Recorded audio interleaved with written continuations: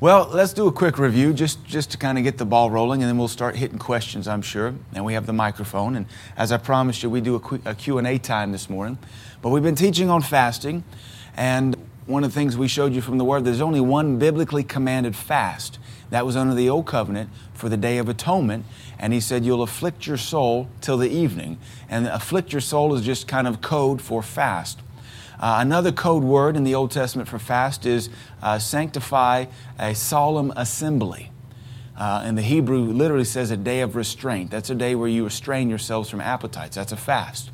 So we have a lot of biblical examples of fasts being called, and we have biblical examples of people declaring a fast for themselves. And so we know that it is biblical to fast. There have been arguments in times past, only really in America. Only in America would someone try to find an excuse not to do something biblical when it involved eating. And I have even heard it taught that perhaps fasting isn't New Testament. And I think we have royally disproved that with about 15 scriptures out of the New Testament. Even Jesus Christ Himself said, when you fast, not if you do.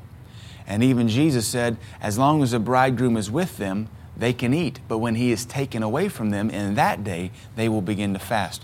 We live in that day. The bridegroom has been taken from us till He returns in the clouds. So we know it is a day to fast. One of the things we've said about fasting is that probably one of the things we're more familiar with it to do is to help keep our flesh under, to help keep our appetites in control, to help keep us from lusting and desiring and craving. And so really, we fast things to get the victory over it. We fast things just to say, I have ownership over you thing, and you don't have ownership over me. Whether it's Coca-Colas, whether it's coffee, whether it's sweets, whether it's entertainment, whether it's the news, whether it's ESPN. As my pastor, Dr. Barkley, says, you ought to fast your attractions from time to time so they don't become distractions.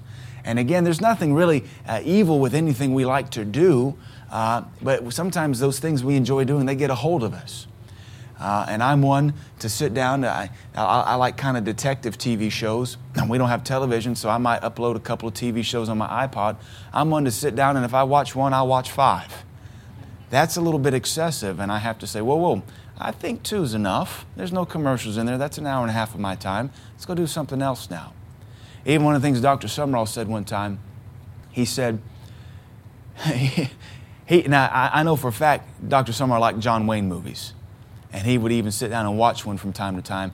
But one of the things he was fond of saying is that entertainment is worthless. And you watch a football game and it's worthless because when you get done, you have nothing to show for it. He said, you'd be better off going in the garage and making something, because then after 2 hours, you have something to show for it. And he said, I hate doing something that has no residual effect, that has no substance left over. So nothing wrong with a football game, nothing wrong with a TV show, nothing wrong with, chocolate cake. But, some of you ladies, if you eat one slice, you're bound to eat half the cake. And that's just how it is sometimes. And the Bible does say, sanctify or call a day of restraint. It's good to restrain your flesh. Whatever you feed will rule in your life.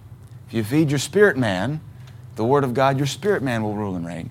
If you feed your flesh will rule and reign. And I think we've all been subject to our flesh ruling and reigning in us.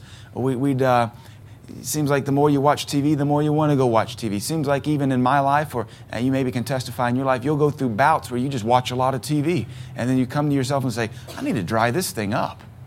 Or you come to bouts where maybe you do spend a lot of season in your yard. Hey, I got other things I ought to do. Fasting helps keep you balanced. Fasting helps keep your flesh under. And so that's probably the most familiar reason we know to fast, is to keep your flesh from ruling and dominating you. You kind of starve it back. When your flesh is weak, it can't do as much. You half starve your flesh, it can't put up a fight. They said in prisoner of war camps, all those men were being starved to death. There was no talk of sex ever, because they didn't care. You're talking 19 and 22-year-old men in the 40s, and they're not thinking about sex, and they've been in the military for 2 years, and they're not thinking about it's because they're being starved to death. There's bigger priorities on their list than sex. And so maybe if you have a lust issue, you should fast, because you'll be thinking more about feeding your stomach than you will your lustful appetites. And you can get the victory over it. Another one of the reasons we said you can fast is so that when you have emotional problems, and you're discouraged and you're depressed. If you remember that, we looked and it said that fasting helps to break that time of mourning. The fasting helps you to get you over emotional hurt. Isaiah 58 says that fasting will break the bonds of emotional hurt and those that have been oppressed and done injustice. We see in the Bible that lots of times people would fast when someone died, and they would mourn for that season, and once they were done fasting and mourning, that was it. They were done. They moved on. Here in America, not so much. It's easy. I know someone personally, they've been mourning for their dead husband since the 60s. That's messed up. Messed up. And when you talk to them, it's as though their husband just died yesterday. And it's this woman, she could have been remarried 35 years ago and had a wonderful life. Instead, her life still circles around her dead husband from the 60s. If she'd have fasted, sought God, she could have gotten over it, remarried within 2 or 3, 4 years, and had a whole nother set of life. But her life is still frozen back in 65. That's pretty goofy. Fasting will help you get the victory over it. If you're one to easily get offended, if you're one to easily get your feelings hurt, you can fast. Every one of us is going to be done wrong, and every one of us is going to face injustice. And if you happen to be one that easily gets offended or wants to quit over injustice, maybe you should go and fast. And it'll help get you the victory over it. And you realize, hey, you know what? This is just injustice like it was a year ago, and I got the victory over it a year ago. I'll get the victory over this too. So fasting accomplishes many things. The Bible says it can help bring your healing forth.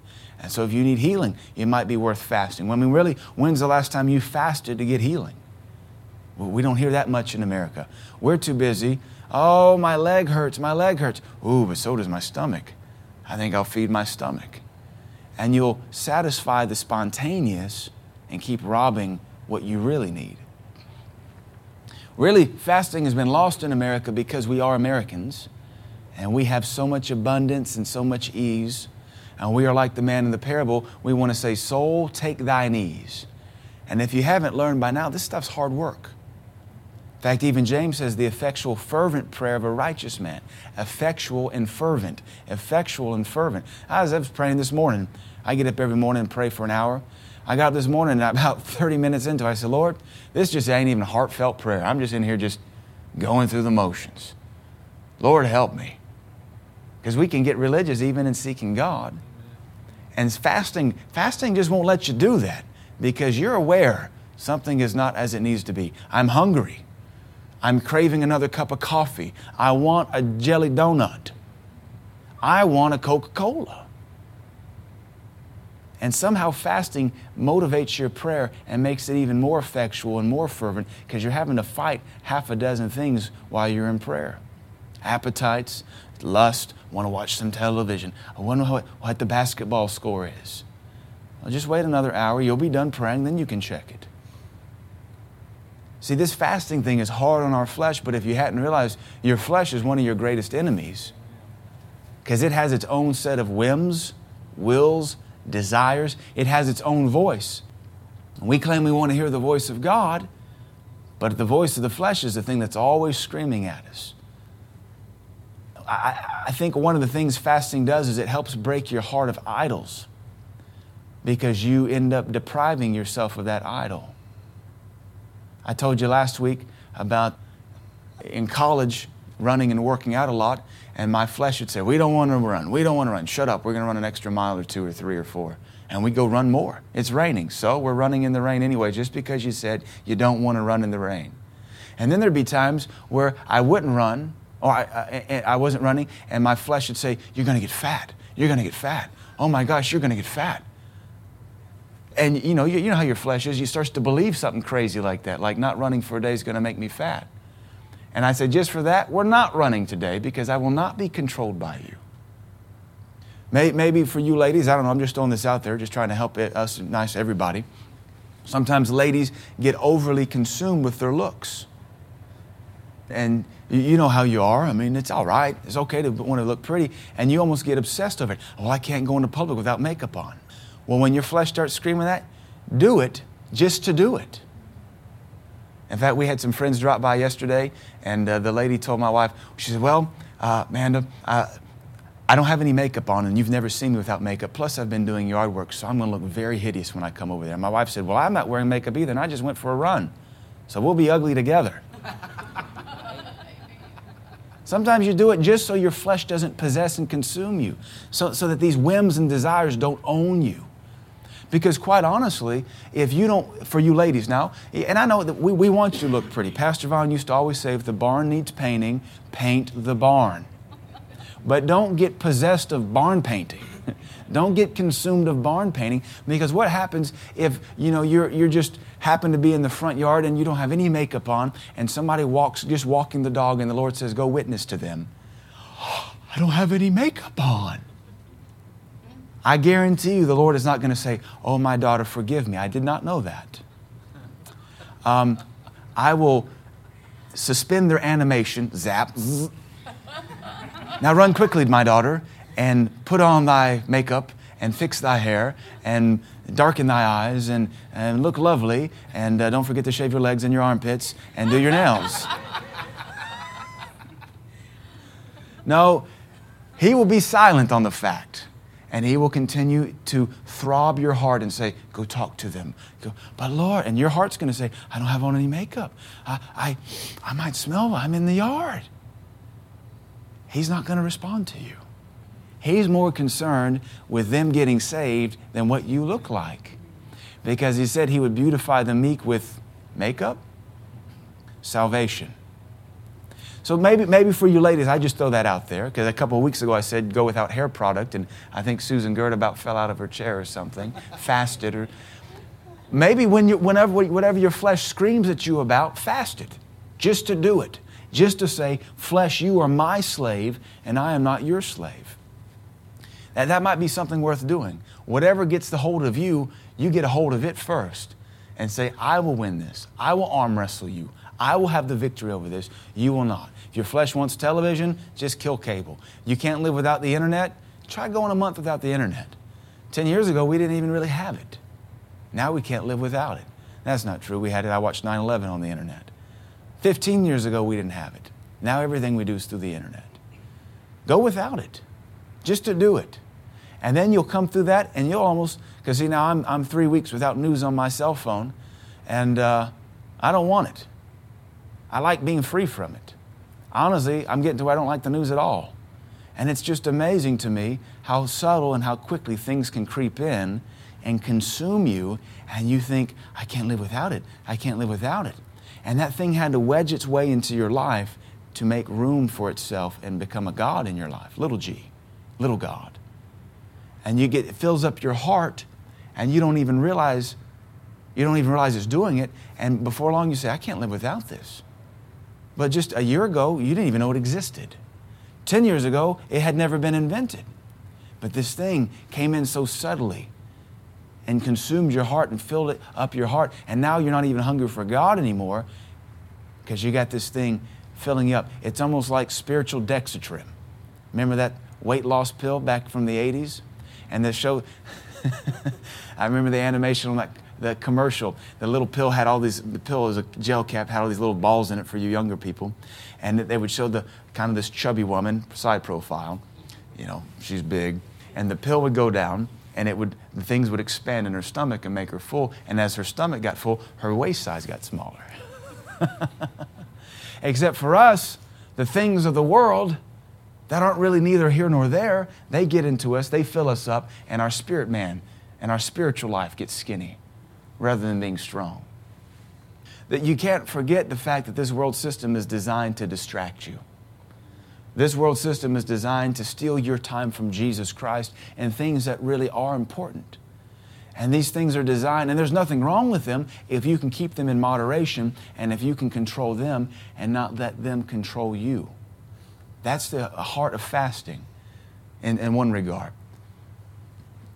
Whatever is consuming you, whatever you just don't think you can live without, whatever the voice of your flesh is screaming at you about, you need to learn to silence the voice of your flesh so you can hear the voice of God better. But if all you ever do is cater to the voice of your flesh, you'll never really be able to hear the voice of God, because there's many voices in the earth, and they all want your attention. And they all want to be heeded, and they all want to be yielded to. And fasting just really squeaks that little voice shut. It says, shut up. We need to make sure that we're keeping our lives moderate, temperate, balanced in all things. Some folks, it's so easy to be consumed of anything. You can be consumed of fashion. You can be consumed of your yard. You can be consumed of your vehicle. You can be consumed of computers. You can be consumed of singing. You can be consumed of your looks. You can be consumed of fitness. And fasting will help break that in every area of your life. Sometimes what you need to fast is just the way you think. Just tell your mind to be silent. Just tell your mind to be still. Just purpose, I'm going to go a whole week and not think about hockey.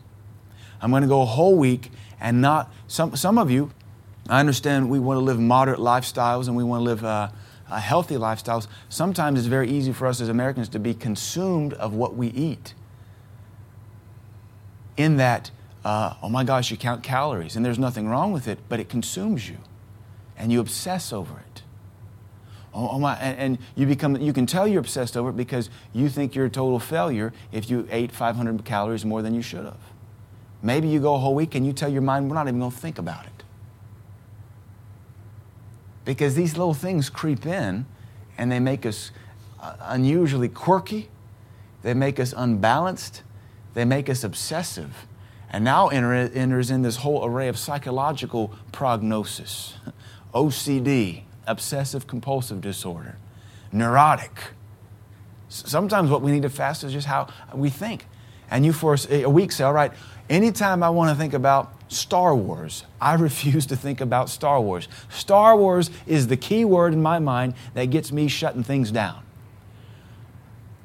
The economy. I'm going to fast thinking about the economy.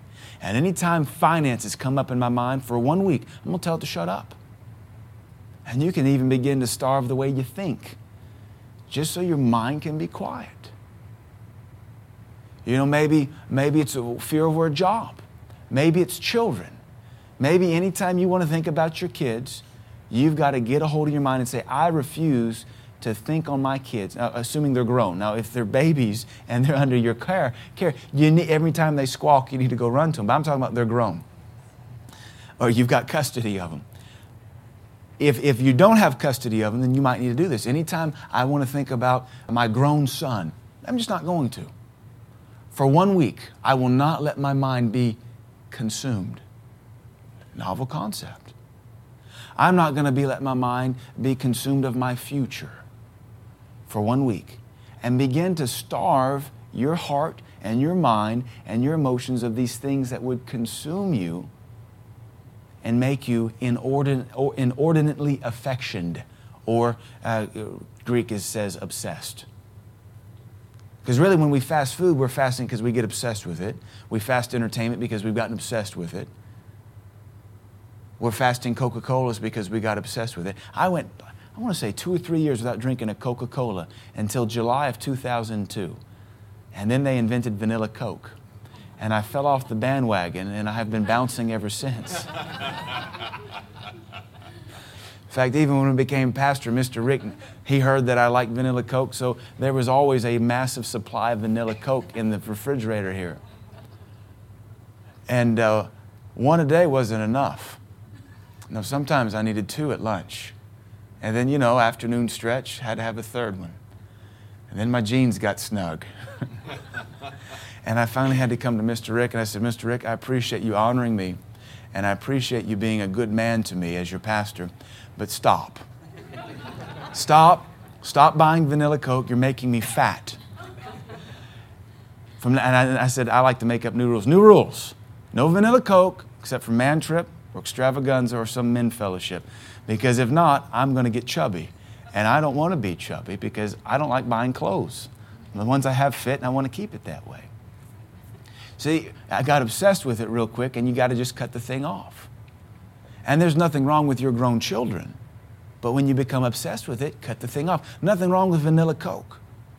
But when you get obsessed of it and you're thinking on it 3, 4, 5, 6 times a day, cut the thing off. Otherwise, you will become obsessed. And your mind starts circling faster and faster and faster. Maybe what the Spirit of God's saying this morning is whatever you obsess over in your mind, let that be the trigger that gets you to say, shut up. won't say it that way. Almost let it be something offensive in your mind. And you pray and talk to the Lord and say, you know, Lord, I can tell that my mind is consumed of Muslim affairs in our country. Feels like this whole country is going to hell because of Muslims. That's not. But you might think it is. Lord, every time I think about Muslims this week, I'm going to tell my mind to shut up, then I'm going to pray that Muslims get born again. And leave it at that. Lord, every time I think about my grown son or my grown daughter, my mind's been consumed of it for 15 years now. And I can tell it's sucking the life out of me. For 1 week, anytime I think about it, I vow and commit to you, Lord, I'm going to tell it to shut up and be quiet, and I'm just going to pray for them. And it's amazing, if you stop to think about it and judge yourself, you'll worry and fret, but you won't do anything to pray about it. Because if you talk to Jesus about it, your mind could be at peace about it. But for some sick, weird reason, we like to go and visit the what-ifs in our mind. What if this? What if this? What if this? What if this? What if this? What if this? Well, you spent 35 minutes playing the what if, and how much time did you spend praying? I guarantee if you were to take 5 minutes, we'll just take, you got a grown son or something, and say, Father, I declare that my grown son's born again, that he serves God, that he lives free from sin, that you take care of him, you surround him with good, godly friends, you get him into a good church, you get him serving in that church. Lord, I pray that he's hungry for you. You do that for 5 minutes, you'll come out of there and go, yeah, I got no worries now, until 30 minutes rolls by. What about, oh, shut up. Father, I declare it again. And you can possess the land in your mind rather than being cuckoo. Because let me help you parents with grown children. Your children are not your responsibility. Your job is done, and you should say, praise the Lord, praise the Lord. Let all earth hear my voice. No more money? Do you hear me? No more money? No more money? Your job is done. You should be letting go. The old Southern expression is the adult child is still hanging on to mama's apron strings. There's even a little bit more vulgar one about still breastfeeding. Be pretty goofy to have an adult still breastfeeding. That's pretty goofed up. We get uncomfortable in Africa when the 3-year-olds are still breastfeeding at the dinner table with no cloth covering them up. Think about a grown child, a man-child. A man-child still breastfeeding on mama. Weird. But your heart wants that. By the way, it frets and stresses. And you cannot. You have got to fast that in your mind. If your child is grown, that means in the US of A, they're 18 and they're not living at home. They are not your fault. They're not your problem. They're not your responsibility. You should declare free at last, free at last. Oh, God Almighty, I am free at last. And stop fretting yourself to death over your child's mistakes or will it be okay? Will it be okay? Will it be okay? Yeah, shut up. Leave them alone. And fast that stuff in your mind. Know your Bible. Romans 14 says, unto God, He's able to make the servant stand. Okay, let's look at that real quick. I guess that's what we're going to hit on this morning. Since you guys don't seem to have questions, I guess we'll just pastor a little bit rather than teach. Romans 14. Romans 14:4. Who are you that judges another man's servant? Now you may be judging another man's servant, that being your son, your grown son or your grown daughter. Saying, oh my gosh, you're trying to judge them. Are they okay? Are they okay? Are they okay? I should probably call and check on them. I should probably text them. I should probably send them $50. Don't. You'll be in sin. Let them grow up. They want to be adults. Let them grow up. Stop judging another man's servant. To his own master he stands or falls, yea, he shall be held up, for God is able to make him stand. We're talking about fasting thoughts. And some of us are consumed of our children's well-being when they're grown. This is a good verse for you. Anytime your mind wants to fret and worry over your grown child, nope, mind, you be quiet. We're going to fast this thought. We're going to fast this care. We're going to cast it on the Lord. And I'm going to be reminded, nope, Lord, you shall hold him up, for you are able to make him stand. In fact, Father, your word says my son shall be held up. My daughter shall be held up. For God is able to make him stand. And that way, you don't have to be consumed of it and get obsessed with it, just like some people get obsessed over food, or some people get obsessed over buying a new car, or some people get obsessed over entertainment, or for me, the news on my BlackBerry. I don't obsess and fret over grown children because I have none yet. But I was getting obsessed over current events, and I just had to shut the whole thing off.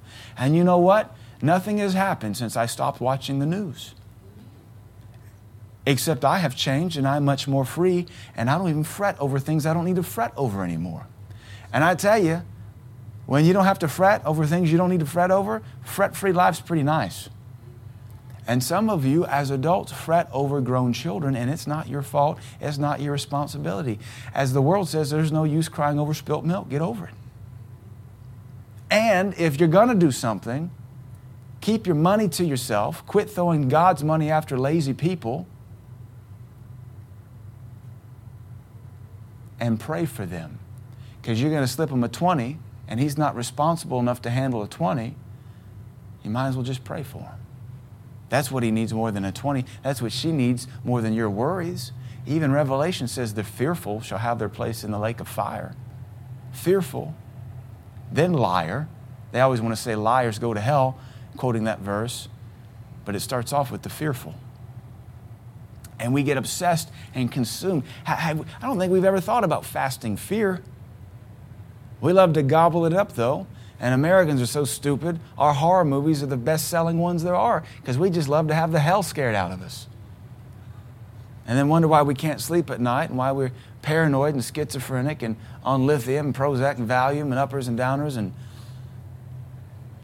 how about we fast fear? Fast those fretful nights obsessing. What about? Well, come talk to me about what about if you've spent 3 hours in prayer this week for them. But if you haven't, that's a good place to start. And I have found in my own personal life, when I pray over frets and worries and concerns, they kind of go away. And it was only the emotion of fear that magnified what I was afraid of. It's always like in those cartoons where the big shadow comes out and looks like this horrible monster, and all it is a flashlight that got knocked over in front of an ant. And the whole town runs away in terror. Oh, it's a monster! And the little ant's going, and our emotions magnify this thing that doesn't even exist. And what happens is it gets us off course. It keeps us from serving Jesus Christ, just like natural appetites do, just like bodily appetites keep us from serving Jesus Christ. So we need to fast these frets, these cares, these worries. Look over, let me find this other verse. We've covered it before. It's either in Thessalonians or Timothy. Well, it's the verse that talks about inordinate affection. This is that obsession. And inordinate affection talks about lust, it talks about desires, it talks about cravings. And inordinate means it's more than it should be.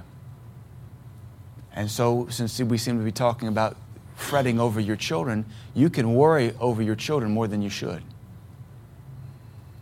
And all you can do is all you can do.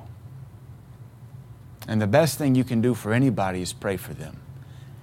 Not even money will fix their problems. If you have a child that's backslid, you can give them money, but they're just going to backslide with it, so you just finance sin. And you complain about not having money to give in offerings or pay your electric bill. You can give money to a sinful child, but you're just financing a spiritual terrorist. You're just financing a criminal. So money's not the solution. Prayer is the solution. Getting them back right in fellowship with God, that's the solution. Now, I know as a parent you want to financially support them, but if you know they're going to go sin with it, there's no point in it. There's no point in throwing God's money after sin. That's God's money. We took a stand in this ministry not to throw good money after sin. You should do the same. And if they're not in sin and they're serving God, but they're doing it, a way you don't like, leave them alone. It's none of your business. Let them stand on their own and get yourself free from this thing. the job of the pastor, the job of the minister is to get the body of Christ free from the things the body of Christ illegally partakes of. And we have to come along and say, well, where'd you get that? Over here. Does the Bible say you can handle that? I don't know, does it? No, it doesn't. So put it, I didn't know, I can't touch that. No, you can't touch that. See, even Hebrews 12 says, lay aside the sins and the weights. Sometimes your fretting and worrying is just a tremendous weight. And it says, run with patience the race set before you. If you're hung up circling the mountain of a child that you're fretting over, you can't run. Brother Robert has his hand up. You've got to let this stuff go and stop fretting over your children. If you're an adult and you serve God, I know you want your kids to serve God. But you've got to be like the prodigal, his father, who just stood and waited. Your job is not to chase, and in your heart, all fretting is you chasing. A fretful heart is a heart that just chases and chases and chases and wants to clean up every mess. Nope, the prodigal, which represents the father, just sat at home and said he'll do what he wants to do, and when he's tired of living like the devil and smelling like feces, he'll come home. And that's what he did. And you know how much money he gave him after he gave him that initial allotment? None. Sink or swim, boy. And when you start choking and go glub glub, then you'll come home. Brother Robert. Ephesians 6:12 says, for we wrestle not against flesh and blood. But if we don't wrestle against that flesh and blood to where we own the flesh and blood, we never get into the true battle of fighting the principalities. Is that true? Well, yes, sir. In the context there is that my fight's not against you. You know, obviously when we talk about fasting, we have to wrestle with our own flesh. You know, what that passage is talking about is if we live in a dirty community, we can't go around shooting everybody. We need to start evangelizing them and praying for good godly leaders, godly police officers, godly judges, and clean this thing from the top down. You know, if we just keep shooting all the criminals and shooting the meth heads and shooting the crack addicts and shooting the dirty politicians, all we're doing is shooting bad fruit off a dirty tree. No, what that's saying is blow the tree up, get to the root of the cause, which is spiritual, and then move forward. But, you know, this is not talking about fasting necessarily, because the context there is spiritual principalities and might and dominion. But we still could take it out of context and say we need to wrestle this flesh and blood so we can get into the true battle of fighting the demons and everything that's coming against us. Because if you're not clean, if your appetites are under control, you're not going to be able to cast out devils. Jesus Christ said that this kind only comes out by prayer and fasting. And even Dr. Barclay, he tells a story. He was overseas one time ministering, and people came down for prayer, and he had some of the American ministers with him that were submitted to him. And he said, you men come down here, lay hands on these folks. And one of his men lays hands on this woman, I think it was. And I think they were in Brazil. She didn't speak English. And with a loud voice, she cries out and says, I'm not coming out until this preacher repents of adultery. Or I don't have to come out till this preacher repents of adultery. And Dr. Barclay whips around and looks at his man and says, is this true? You know, what do you say? You got your hand caught in the cookie jar. The demon's telling off on your perversion. And he looks over and says, yes, sir. Go sit down. Somebody else cast the devil out of that woman. So you're absolutely right. If you're not clean, Brother Roy has his hand up here. If you're not clean, you're not going to be able to stand in that evil day. Yes, sir. We were talking about thoughts, and it seems like everything comes back to the mind. Any kind of obsession. It could be wanting a cookie or worrying about your daughter or your son. Just clean up my thinking a little bit. It seems like what you're saying is fasting is a way of hypothetically or figuratively, if your finger hurts, it punches you in the face. Does your finger still hurt? No, I'm not even thinking about my finger anymore. So it has a way of you're not thinking about your problem anymore. Therefore, your thought pattern changes. Therefore, your behavior changes with it. So if you have just problems with thoughts, does fasting food change your thought pattern? It might slow down your thought pattern a little bit, just, you know, your natural habit of thinking, but once you start eating again, your thoughts will fire back up. When you're hungry, all you think about is jelly donut, jelly donut, jelly donut. Star Wars, jelly donut. jelly donut. Yeah, sir. Once you get the jelly donut, Star Wars is active again. Yes, sir. What you've got to do to clean up your mind is speak to it and train it and speak to it and train it. Just fast, because see, you can't indefinitely fast. You can't fast forever. You go through seasons of fasting, and to some degree you live a fasted life where you live free from eating all you want all the time, and you live a life of exercise and discipline. I would agree with you in that fasting will slow your thinking down for a season just because you're lethargic, and you can just in the natural starve yourself to where you don't think at all because you're just kooky, because you're depleted. But once you get back to normal, unfortunately, eating-wise, your thought pattern, wherever you were before, returns back to normal. So you've not made any advancements. Can I say also, I found that trying to fast food to cure a thinking problem actually makes it worse because you're being tired and hungry. Your thoughts become more paranoid. Yeah, and we know that from the natural. When you're tired and exhausted and hungry, you're crabby, you're grouchy, you're not on your A game. Yes, sir. But see, that's why we said with one of our lessons, fasting is not business as usual. You got to be spending more time in prayer. Yes, sir. You don't just flippantly fast or do it just to look spiritual. You fast because there's something you're wanting to accomplish. And maybe if let's say you're neurotic or you're paranoid and you're fasting to get an answer from God, how to fix that. What is the source of this? Lord, I got to get victory over this neurosis or this paranoia or this crazy thinking or this insecurity or this lazy attitude. You seek God and He gives you a verse. You come out of the fast, your answer is still that verse, and you got to stick with it. Yes, sir. Just because He gave you the answer doesn't mean you're doing anything with it. So by taking that verse and replacing it, or replacing the paranoid thoughts with that verse, you fix the problem? Well, it's not so much, replacing. It's not so much like an insertion. Again, what the Bible teaches us is to cast down thoughts, cast down imaginations. It's a training. I think that's what we understand the best as Americans is you have to train your mind. The reason we're goofed up in our mind is we trained ourselves to be here. Mm-hmm. If we fret over our children, it's a path we beat to that watering hole. What about my girl? What about my girl? What about my boy? And we just keep frequenting it. What you've got to do is begin to catch yourself, cast down those thoughts, cast down those imaginations. And if you've been beating a path to the watering hole of fret and fear over your son and daughter for 5 years, you're not going to fix this thing with 1 day of fasting or 3 days of fasting. You're going to have to train it, and every time it rises up, cast it down. And every time it rises up, cast it down. You train it. So can I ask you, this is something that I do. It's not so much fasting food for the thoughts, but actually fasting the thoughts. If a thought comes or something triggers something that leads to a series of thoughts, I just automatically say, okay, I'm not going to think that. Yeah, you shut it down, which is what I started off by saying. So, no, that's what we're trying to talk about, or that's what we are talking about this morning, is fasting these thoughts. And the way you fast it is you say, nope. Just like if you're fasting coffee, nope. Flesh, shut up. We're not fasting. We're not drinking coffee right now. We're fasting it. Nope, mind, I'm fasting this fretful fear of my children's outcome, my son, my daughter. I'm fasting that fret. And that's called casting it down. That's called bringing into captivity every thought to the obedience of Christ. That's called renewing your mind. And that's what we have to do. It's a process. And the thing is, it's going to look like you talking to yourself constantly. And so you're going to look goofy, but you got to do it. Because you can't think a thought away. You've got to speak to it.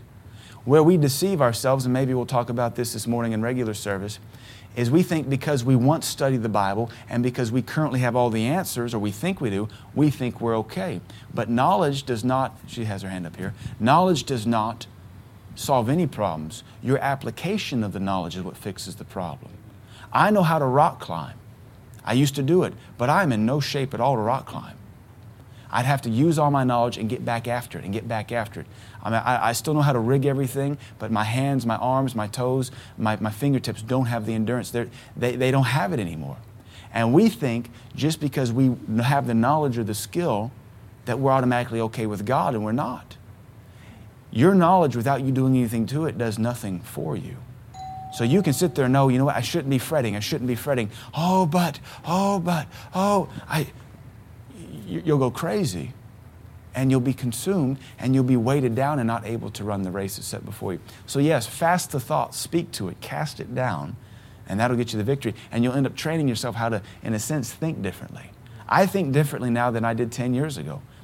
That's not psychology. That's not New Age guru junk. That's the Bible. We ought to be changing the way we think because we've been given the mind of Christ. So, Miss Hawley. When fasting, do you fast for one thing at a time, or can you do multiple? I mean, is it do you have to declare one thing, and then is it possible for God to work on other things that you didn't declare that I'm fasting for? Because it says, that we fast to to loose bands of wickedness and to undo yokes of bondage. It doesn't say, one yoke of bondage. It's plural. Yeah, so. Yeah, or do you have to declare? No, that? Typically when I have fasted, and what you see in the Bible, we'll use the Bible as a better example. Typically, you see those people fasting for one answer. Jehoshaphat needed victory. David he wanted his boy brought back he wanted his boy's life to be preserved. So-and-so needed an answer. Ezra, he needed God's guidance. Biblically, most of the time what you see is there's a pressing need at hand. There's something that keeps coming to the surface that is the foremost issue, and that's what they'll seek God first. It doesn't mean there isn't 20 behind it. But there's always that one thing pressing you that you'll fast for. But that doesn't mean that in the midst of fasting for God's guidance and direction, or for victory, or for healing, that God doesn't deal with you on 7 other things while you're fasting. So, I would say, based on what I see in the Word, from all these examples over and over and over and over again, these men and women sought God for one issue at hand. With Esther, I need favor from the king, because if I don't get it, he'll cut my head off. Jesus, he was preparing for ministry. Moses was getting the 10 Commandments. Elijah was just running from God. These are just issues one at a time that they fasted for. So even though it says yokes and bonds, I would say my translation or my interpretation that would mean is there's multiple of those in our life, and when you get the victory over one, come back, seek God, get the victory over another one. But also at the same time, it doesn't mean while you're in there say, Lord, I need healing, Lord, I need healing, and He tells you in prayer the reason you're not getting your healing is because you have unforgiveness in your heart. You just got 2 things there. You got healing and victory over unforgiveness. And so typically when I fast, it's for one issue at a time. I can't think of any time in my life where I fasted because there was 9 things I needed dealt with yesterday, and I'm just going to go hungry and seek God to get it. There's usually one thing. Lord, I need this. Lord, I'm tied up with this. Lord, I need the victory over this. Does that answer your question? Miss Angie here. Running out of time. Just a quick Sure. comment. The bonus and the benefit to all this, too, is that it just brings you a step closer to God. Absolutely. Because when your mind is set on this thing, and every time your mind goes to that thing, then God is immediately there. Yeah. And you talk to Him about that thing, Yeah. whatever you choose. Yeah. Then you immediately, it's a step closer. Yeah. And it's hard to, explain exactly, but it just brings that closeness into a relationship. So. And that's many a testimony when folks fast for the first time. They'll say, I just felt so much closer to God. And it isn't that you starved yourself to bring you closer to God. It's the fact that you took that time to seek Him more, and it brought you closer to God. And so you felt closer to Him because you were talking to Him more. And it actually motivates you to have a closer walk with Him, because you don't just have to fast to pray more. You can pray more and eat all you want. Miss Joanne, but yes, ma'am, that's an excellent point. Real quick, Miss Joanne, because we're about to hear that second bell. It's just a comment quick with the, I know I was consumed with thinking a certain thing, and I didn't want to think, and so basically I just sought the Lord. I was like, God, I need help with this. I tried telling it, be quiet. It still would bug me and stuff, and it's like Angie said, I just kind of communed with the Lord, even was just singing songs through my spirit while I was working, just kind of softly and didn't interrupt anybody, but it really broke it. And I think, it's like David says, why are you disquieted within me? Hope in God is like remembering scriptures and quoting, whether if you're concerned about a loved one, you just remind yourself God is still God and He's powerful with His word. Amen, amen. And once you get free from stuff, you never want to go back to it. Once you get that weight off you, you don't realize how heavy it really was. We went backpacking last weekend, and I had to carry somebody's stuff just because they weren't strong enough to carry it. And as it is, anytime you go backpacking, when you get done and you take your pack off, it feels like you're walking on the moon, because you can just you feel like a little girl leaping through a field, and you think, wow, I feel 100 pounds lighter, because you are. But you'd gotten so used to the burden for 5 miles, you didn't realize what it was like to be normal again. And anytime you get that junk off you, it makes you want to run back to God and say, what else is on me? Because I like feeling light. Show me what it is, Lord, and I'll fast to get free from it. So hopefully you've learned something from this fasting curriculum over the last 5 weeks. Don't be afraid to fast. Love you guys. We'll get ready for service here.